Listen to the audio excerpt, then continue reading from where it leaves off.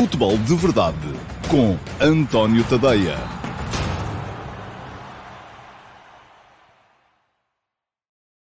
Muito bom dia a todos, sejam bem-vindos à edição do dia 4 de fevereiro do Futebol de Verdade.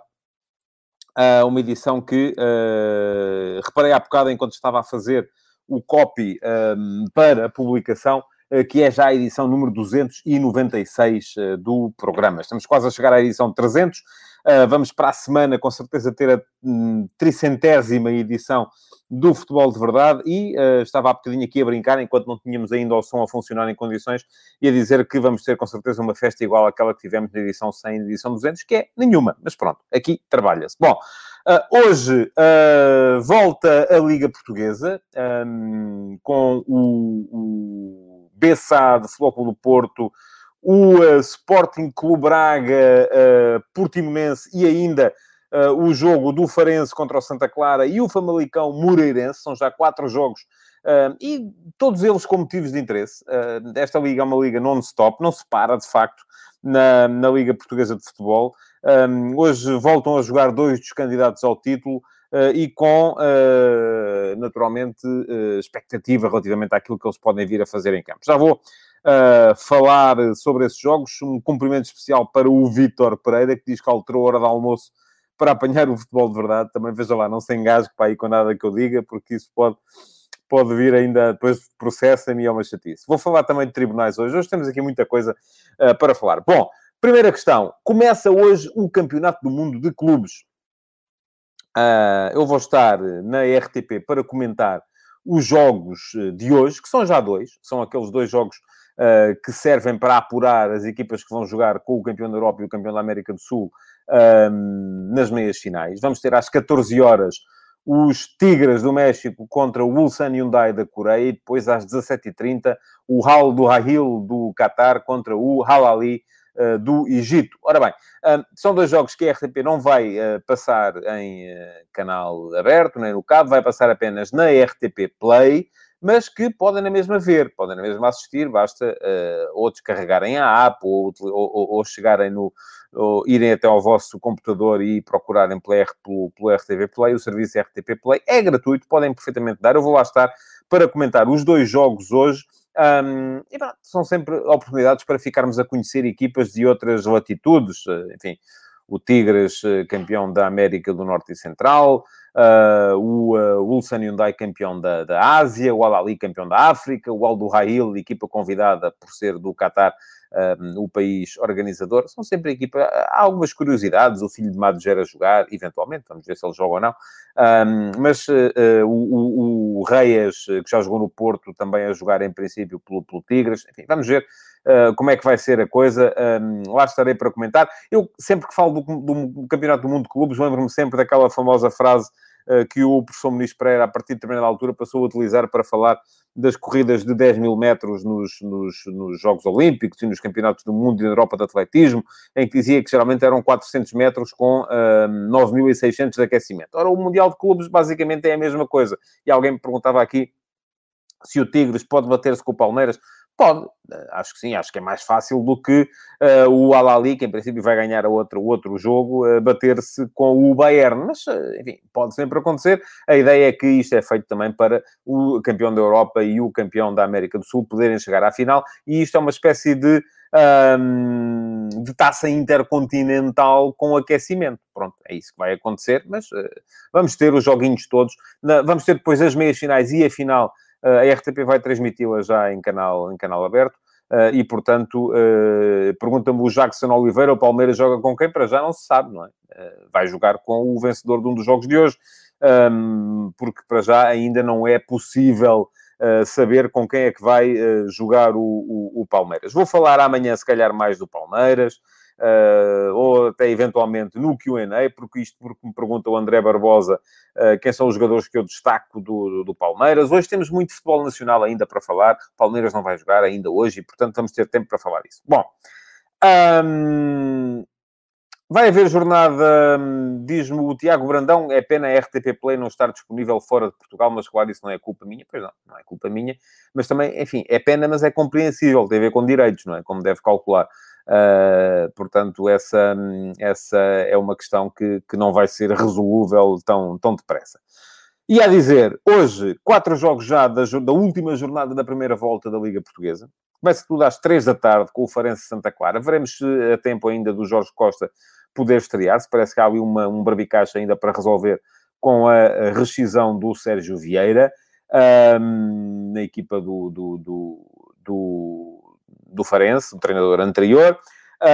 Também vai estrear-se mais logo, às 9h30, o Silas, com a sua nova equipa de Famalicão, a jogar em casa contra o Moreirense. É um bom jogo, do meu ponto de vista, para o Famalicão poder encetar a retoma, mas a jornada de hoje tem muito a ver com os jogos Bessade, Futebol Clube do Porto e Sporting Clube Braga, Portimonense. Ora bem, começa o Futebol Clube do Porto a jogar no Jamor, e diz que o relevado não estará em grandes condições, acredito que não, contra a Bessade. Há alguma expectativa para eventualmente, o Sérgio Conceição poder poupar alguns jogadores, porque isto é non-stop, já se viu, não é? O Porto vai ter um jogo já no fim de semana contra o Sporting Clube Braga, um jogo que vai abrir já a segunda volta e é um jogo entre candidatos, um jogo importantíssimo. Portanto, se há altura para poupar alguém, é hoje. E eu aqui volto sempre à mesma questão e àquilo que vejo, enfim, eu acho que muitos de nós acabamos por ter alguma inveja, que se espera que seja saudável, da vida que têm os jogadores de futebol. O que é que eles fazem? Apanham sol, apanham chuva também, é verdade, e muitas vezes não nos lembramos disso. Treinam, jogam futebol, ganham bem, enfim, mas a verdade é... E, portanto, há muito aquela tendência para dizer, então, mas porque é que eles não vão ter que jogar de 3 em 3 dias? Qual é que é o problema? Bom, eu aí só vos pergunto. Viram ontem o Liverpool? O Liverpool ontem perdeu com o Brighton em casa, mais um jogo da Premier League, segunda derrota consecutiva em casa, depois da derrota em casa também contra o Burnley, na última vez que tinha havido jogo em Anfield. E aquilo que se diz sempre é, vejam lá os ingleses, jogam de 3 em 3 dias e não se queixam. Pois é, mas também lhes acontece a eles, não é? E aquilo, eu tenho visto muitas explicações para o mau momento que o Liverpool está a viver nesta época e que vai acabar com o Manchester City campeão para aí a 4 ou 5 jornadas do fim. Não vejo outra possibilidade, até porque o City está muito, muito, muito, muito forte. Mas tenho visto várias explicações. Quase todas elas têm alguma validade. Enfim, tenho visto a questão da ausência dos defesas centrais, porque o Van Dijk e o Gomes estão lesionados de longa duração. O Matip também parece que não vai jogar mais esta época. Isso fez com que o Jürgen Klopp tenha puxado os médios para a zona defensiva e acabando por perder a capacidade que a equipa tinha de ganhar a bola bem à frente e, dessa forma, deixar os 3 da frente, Salah, Mané e Firmino, em boas condições para fazerem golos. Pronto, essa é uma das explicações e é válida. Outra também tem a ver com os próprios erros defensivos que a equipa tem vindo a cometer, com a adaptação dos jogadores como Fabinho ou Henderson à posição de defesas centrais. Pronto. Outra explicação tem a ver com o facto de a equipa estar, de facto, a jogar de uma forma... nesta época não há tempo para repousar. E não havendo tempo para repousar, não há tempo para o famoso gegenpressing, o jogo que celebrizou Jürgen Klopp, uma escola de futebol que tem a ver com um pressing intenso, capacidade de constantemente asfixiar o adversário. E isso acaba por levar até a que o Liverpool esteja a tentar uma outra forma de jogar, mais pausada, com o Thiago Alcântara, para ter mais a bola. Mas a verdade é que, dessa forma também, os dois laterais, o Robertson e o Alexander-Arnold, não estão a conseguir também superiorizar-se nos corredores. Diz o António Ferreira que Tiago ontem jogou a trinco, não é a posição dele, e que o ataque está em muito má forma. Não, o ataque tem bolas piores do que tinha há algum tempo. E, geralmente, quando os adversários metem 10 homens atrás da linha da bola, isso acaba por fazer com que o Liverpool não consiga resolver os problemas. Bom, mas eu só estou a falar disto para levar à questão da intensidade do jogo. Porque podemos até dizer aqui, mas eles têm mais é que conseguir jogar 3 em 3 dias. Pois têm, não jogam da mesma maneira, não é? E uma equipa que... e o Porto também é uma equipa muito física. Eu não quero que o Sérgio Conceição se chateie, venha, até porque não tenho o estatuto que tem o Vítor Pereira, e por isso mesmo não se vai chatear com certeza com quer que seja que eu diga, mas O Porto é uma equipa muito física, é uma equipa que tem muito a ver com explosão, com poder físico, com poder de choque, com velocidade. Ele também não gostava, ao Sérgio, que se falasse de falar de uma equipa que é muito forte no ataque à profundidade. Isso tem a ver com essas características todas que eu estava a dizer, a enunciar, mas para essas equipas também a intensidade é fundamental. Tal como para o Liverpool, a intensidade é fundamental. E quando se joga de 3 em 3 dias, eles com certeza que jogam. Até jogam todos os dias, se for preciso. Jogam com menos intensidade e, portanto, há equipas que sofrem mais com isso do que outras. Equipas que circulam melhor a bola. E o City é um caso desse. É uma equipa que, sobretudo, se preocupa em circular a bola. Não tem tanto trabalho sem bola, porque a tem durante mais tempo na sua posse. Está trabalhada em termos ofensivos de uma forma diferente, da mesma forma que o Liverpool está trabalhado em termos defensivos de uma forma diferente, e quando digo termos ofensivos ou defensivos, digo ter a bola ou não ter a bola, não é necessariamente o trabalho dos defesas ou o trabalho dos atacantes, nada disso. E isto leva naturalmente a que, pois tem, é como diz o correr é fixe, que ainda por cima é alguém que corre, portanto vai valorizar muito o fator físico. O City tem o mesmo tempo de descanso, mas o City joga de maneira diferente. O City faz correr mais a bola. E dizem vocês assim, então, mas porquê é que todas as equipas não fazem isso? Porque se fôssemos todos iguais, isto acabava sempre tudo empatado. E cada um tem as suas ideias. Agora, a pandemia e o facto do calendário estar concentrado como está este ano, veio mudar muita coisa naquilo que, por exemplo, o ano passado, o jogo do Liverpool foi mais do que suficiente para a equipa ganhar o campeonato, mas a brincar. Diz o Jorge Dias Martins que o Guardiola alega que não é preciso correr muito se os espaços estiverem bem ocupados. Verdade. Mas esta é uma questão de filosofia. Nenhuma é melhor do que a outra. Agora, as circunstâncias é que fazem com que, episodicamente, uma ideia possa vir a ser melhor do que a outra. E se no ano passado a ideia do Liverpool foi melhor que a ideia do City, e o Liverpool ganhou o campeonato com uma perna às costas, este ano a ideia do City está a ser melhor do que a ideia do Liverpool. E isto tudo para chegar ao Futebol Clube do Porto.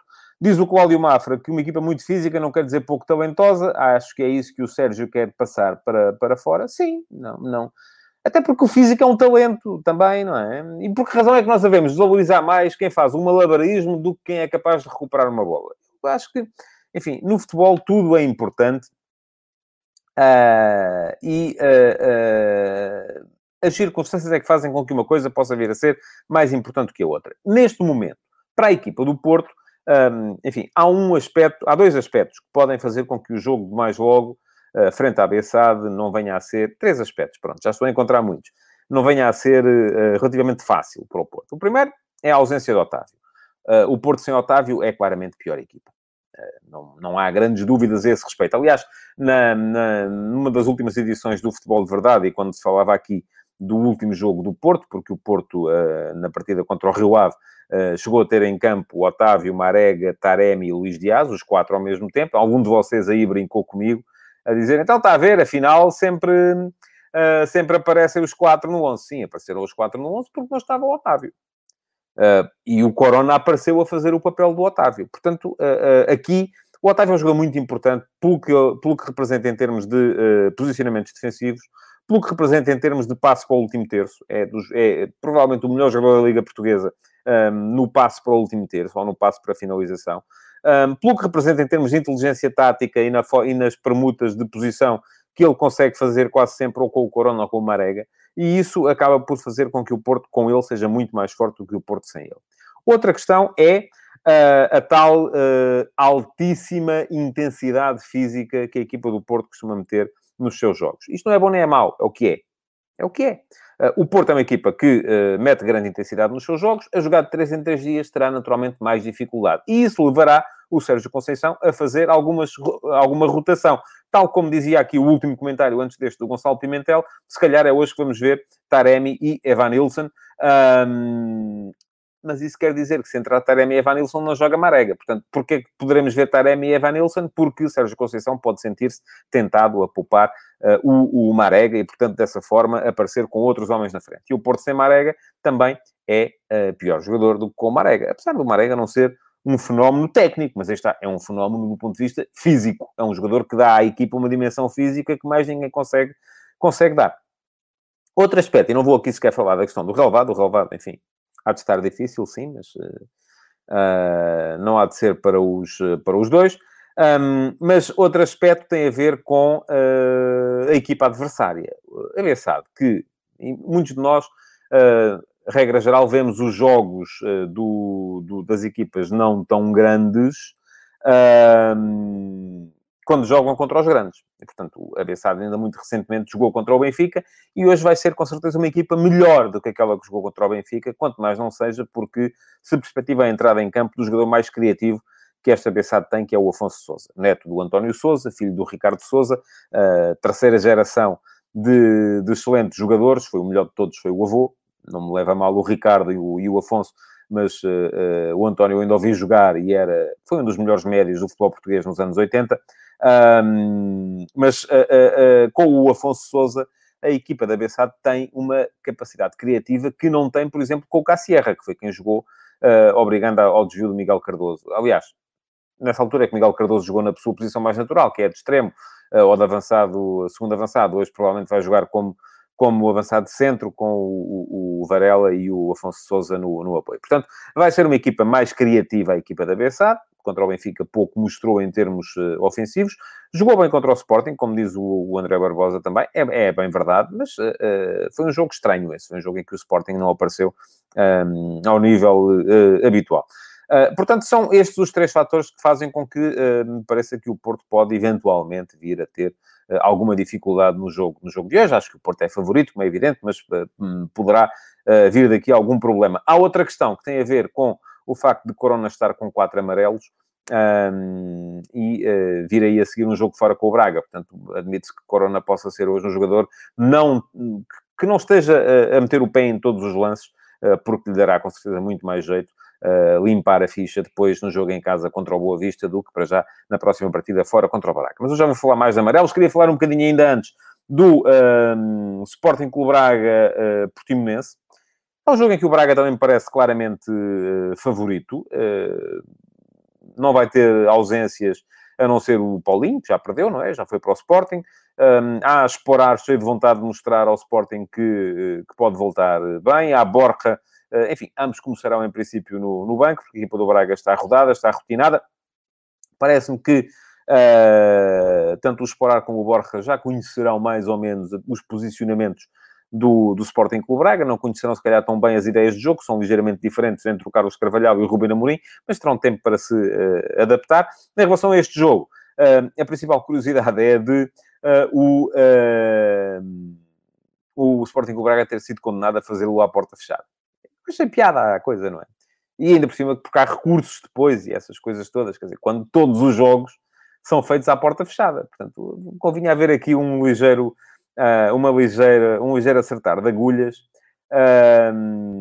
relativamente àquilo que são os castigos a aplicar aos clubes, porque condenar, seja quem for, a fazer um jogo à porta fechada neste momento só pode ser brincadeira de mau gosto.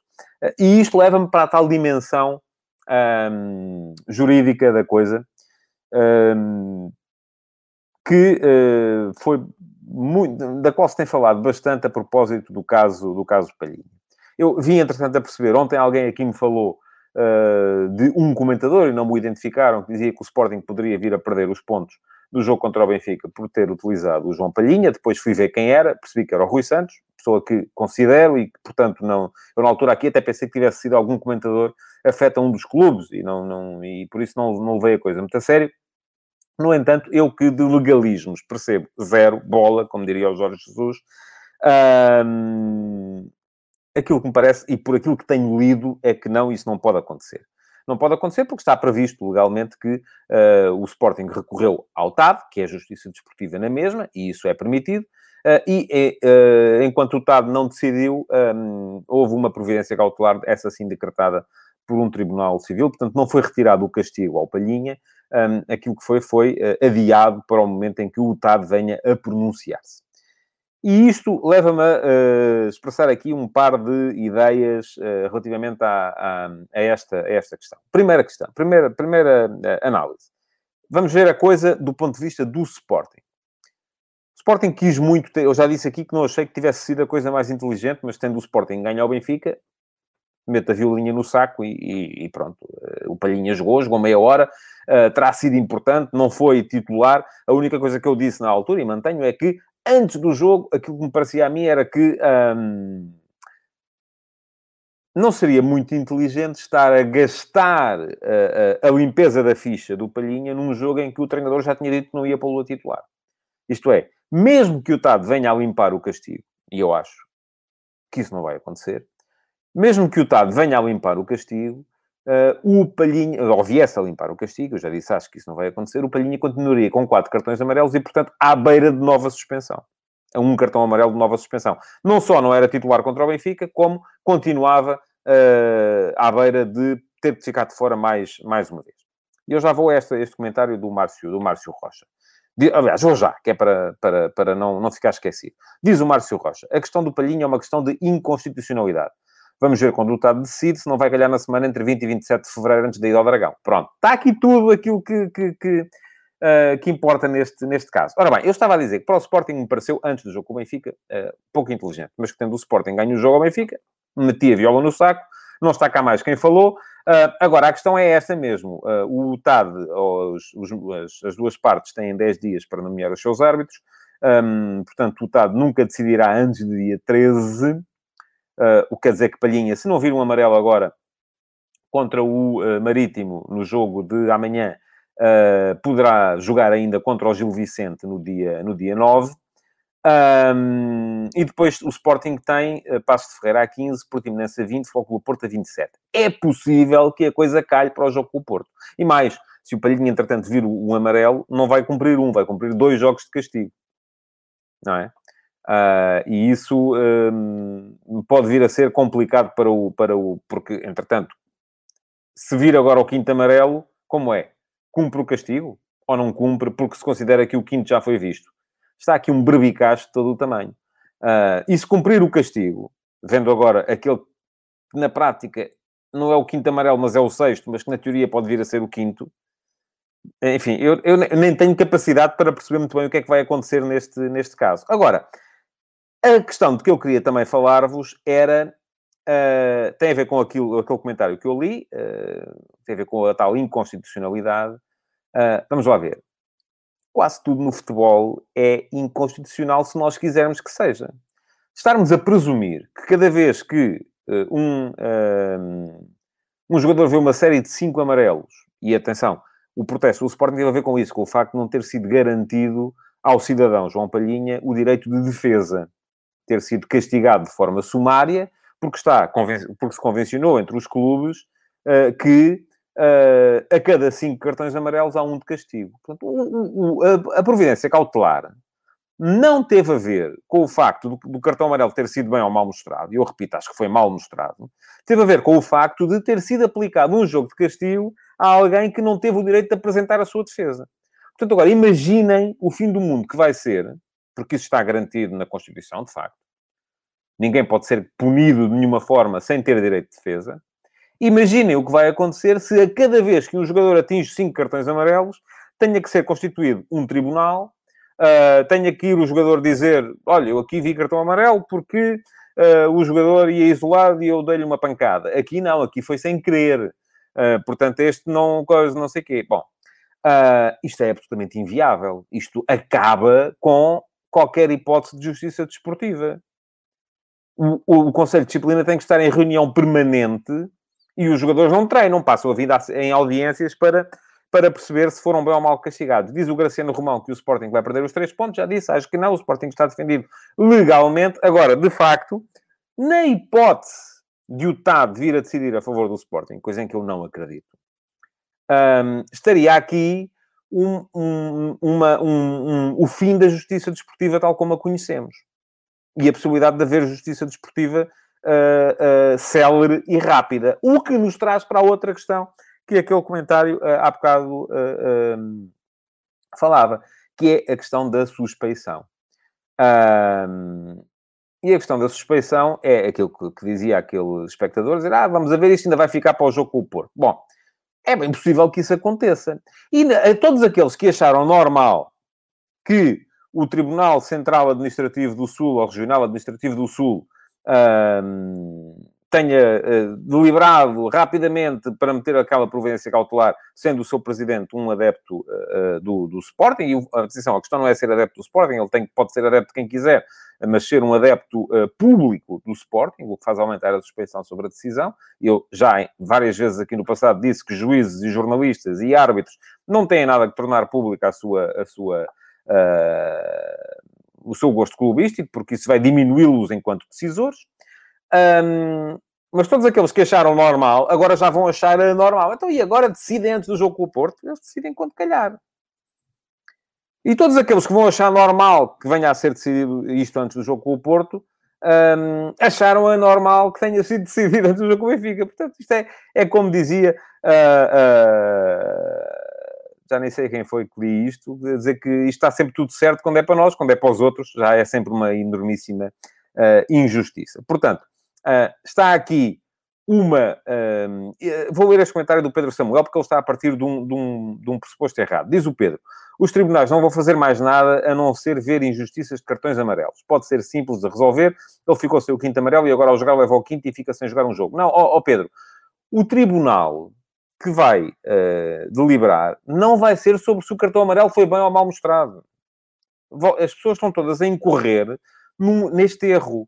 O TAD, Tribunal Administrativo do Desporto, o que é assim que se chama, eu fui a tribunal para aí uma vez na vida e espero não ter que voltar, porque aquilo me parece a maior perda de tempo da história, e percebo zero sobre o tema.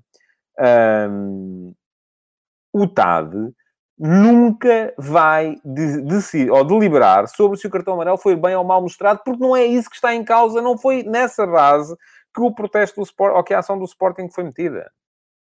O TAD vai deliberar sobre se é constitucional, ou se é legítimo, ou se pode castigar de forma sumária um jogador sem lhe ser garantido o direito de defesa. Que é o que aconteceu ao Palhinha, como acontece a qualquer jogador que veja 5 cartões amarelos. E, portanto, aquilo que está aqui em causa, se o TAD de repente disser que sim, que o Sporting tem razão, é que a partir daqui, cada vez que um jogador chega a 5 cartões amarelos, ou a 7, ou enfim, não sei, depois quando é que há o próximo castigo, tem que ser formado um tribunal arbitral, com alguém da parte do jogador, alguém da parte do árbitro, alguém da parte, enfim, algum juiz neutro, e tem que ser decidido se ele pode ser castigado ou não, porque a Constituição nos garante direito à defesa. É isto que diz o Carlos Guisto. Mas agora a cada cartão temos direito à defesa, daqui a pouco não há faltas. Olha, repá, no limite, é isso. O árbitro apita, perri, é falta, e o jogador diz alto lá. Eu não posso ser punido com falta sem ter o direito à defesa. Forme-se aqui um tribunal. E depois vamos todos aí decidir se a falta foi bem ou mal marcada. Diz o Augusto, porque é inconstitucional. Então não é. Diz o Augusto Pereira: será que ninguém fala do erro grave do CD ao não despenalizar, mesmo com depoimento favorável do árbitro? Augusto, eu acho muito bem que o CD não despenalize. Nem o Palhinha, nem mais ninguém. Porquê? Porque a não ser que seja um caso de identidade trocada,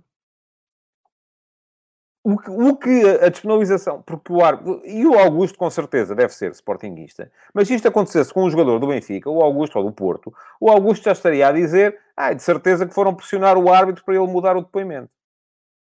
Não é? Da mesma forma que agora os do Benfica e os do Porto sugerem que isso aconteceu. Portanto, eu essas coisas não acho que sejam viáveis. Márcio Rocha diz-me: continua a achar que seria um precedente positivo. A lei desportiva é que tem que se adaptar à lei constitucional do país. Perante uma suspensão, deve ser dado ao jogador o direito de defesa. Muito bem, Márcio. E perante uma falta? Há um juiz, que é o árbitro, apita, diz que é falta, o jogador diz que não é, o adversário diz que é, nomeia-se um tribunal, um juiz, um árbitro neutro, e vamos lá por maioria. Porque a Constituição garante o direito de defesa, e ele tem que apresentar a sua justificação. Por exemplo, ainda no outro dia eu aqui disse que porque acho que é um tema interessante. Eu não sei se vocês viram o Wolverhampton Arsenal, a expulsão do David Luiz. abre aqui também uma questão que tem a ver, e eu já vou acabar, porque já estamos a chegar ao tempo. Abre aqui também uma questão muito interessante em termos de legislação futebolística.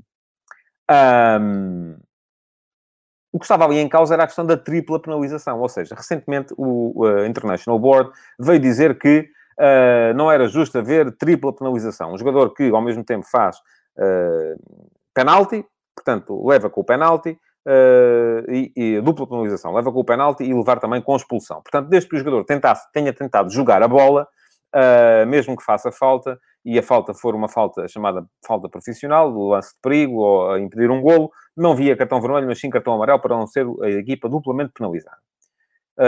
Ora, acontece que, de facto, o David Luiz não tentou jogar a bola naquele lance em que foi expulso. Foi penalti, ele foi expulso. Porque ele não tentou jogar a bola. Ele tropeçou,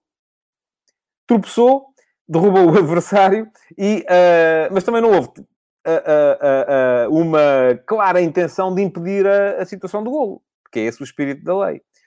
Portanto, estamos aqui perante um caso em que, se calhar, valia a pena nomear ali um tribunal arbitral, levar a questão ao TAD. Parava-se o jogo, recomeçava-se daí a 10 dias, e, entretanto, a questão ia ao TAD para que fosse nomeado um juiz neutro para poder decidir se o David Luiz era bem expulso ou mal expulso. Porquê? Porque ambas as situações estão ali bem previstas na lei. Bom, queria lembrar-vos, porque hoje nem o fiz, que está a correr no meu Instagram, e está aqui agora no oráculo a passar em baixo, a pergunta do dia. Hoje tem a ver com o Lionel Messi e com a situação entre Messi, o Barcelona e o Paris Saint-Germain. Seguirem-me no Instagram, está aí o handle em baixo, António.tadeia. Votarem na pergunta do dia, que aparece todos os dias nas minhas stories, e verem depois ao final do dia o resultado da votação, porque aí está, vocês também podem, a vossa opinião pode contar para alguma coisa, e neste caso aqui já tivemos quase 100 votos na sondagem de ontem. Vamos ver se estes números continuam a crescer, para que vocês também possam dar as vossas opiniões. De resto, aquilo que vos posso sugerir é que partilhem esta edição do Futebol de Verdade, deixem o vosso like, continuem a deixar perguntas para, eventualmente, virem a ser respondidas ainda no Q&A do próximo sábado, e que voltem amanhã, 12h30, onde vou falar, com certeza, aqui dos jogos entre sobretudo do Futebol Clube do Porto, do Bessado Futebol Clube do Porto, embora esse eu não vá ver, com certeza, de forma integral, porque vai apanhar a ponta final do Aldoail Al-Ali, que eu vou estar a comentar, e também do Sporting Clube Braga, Portimonense. Até amanhã, então, e muito obrigado. Futebol de Verdade, em direto de segunda a sexta-feira, às 12h30.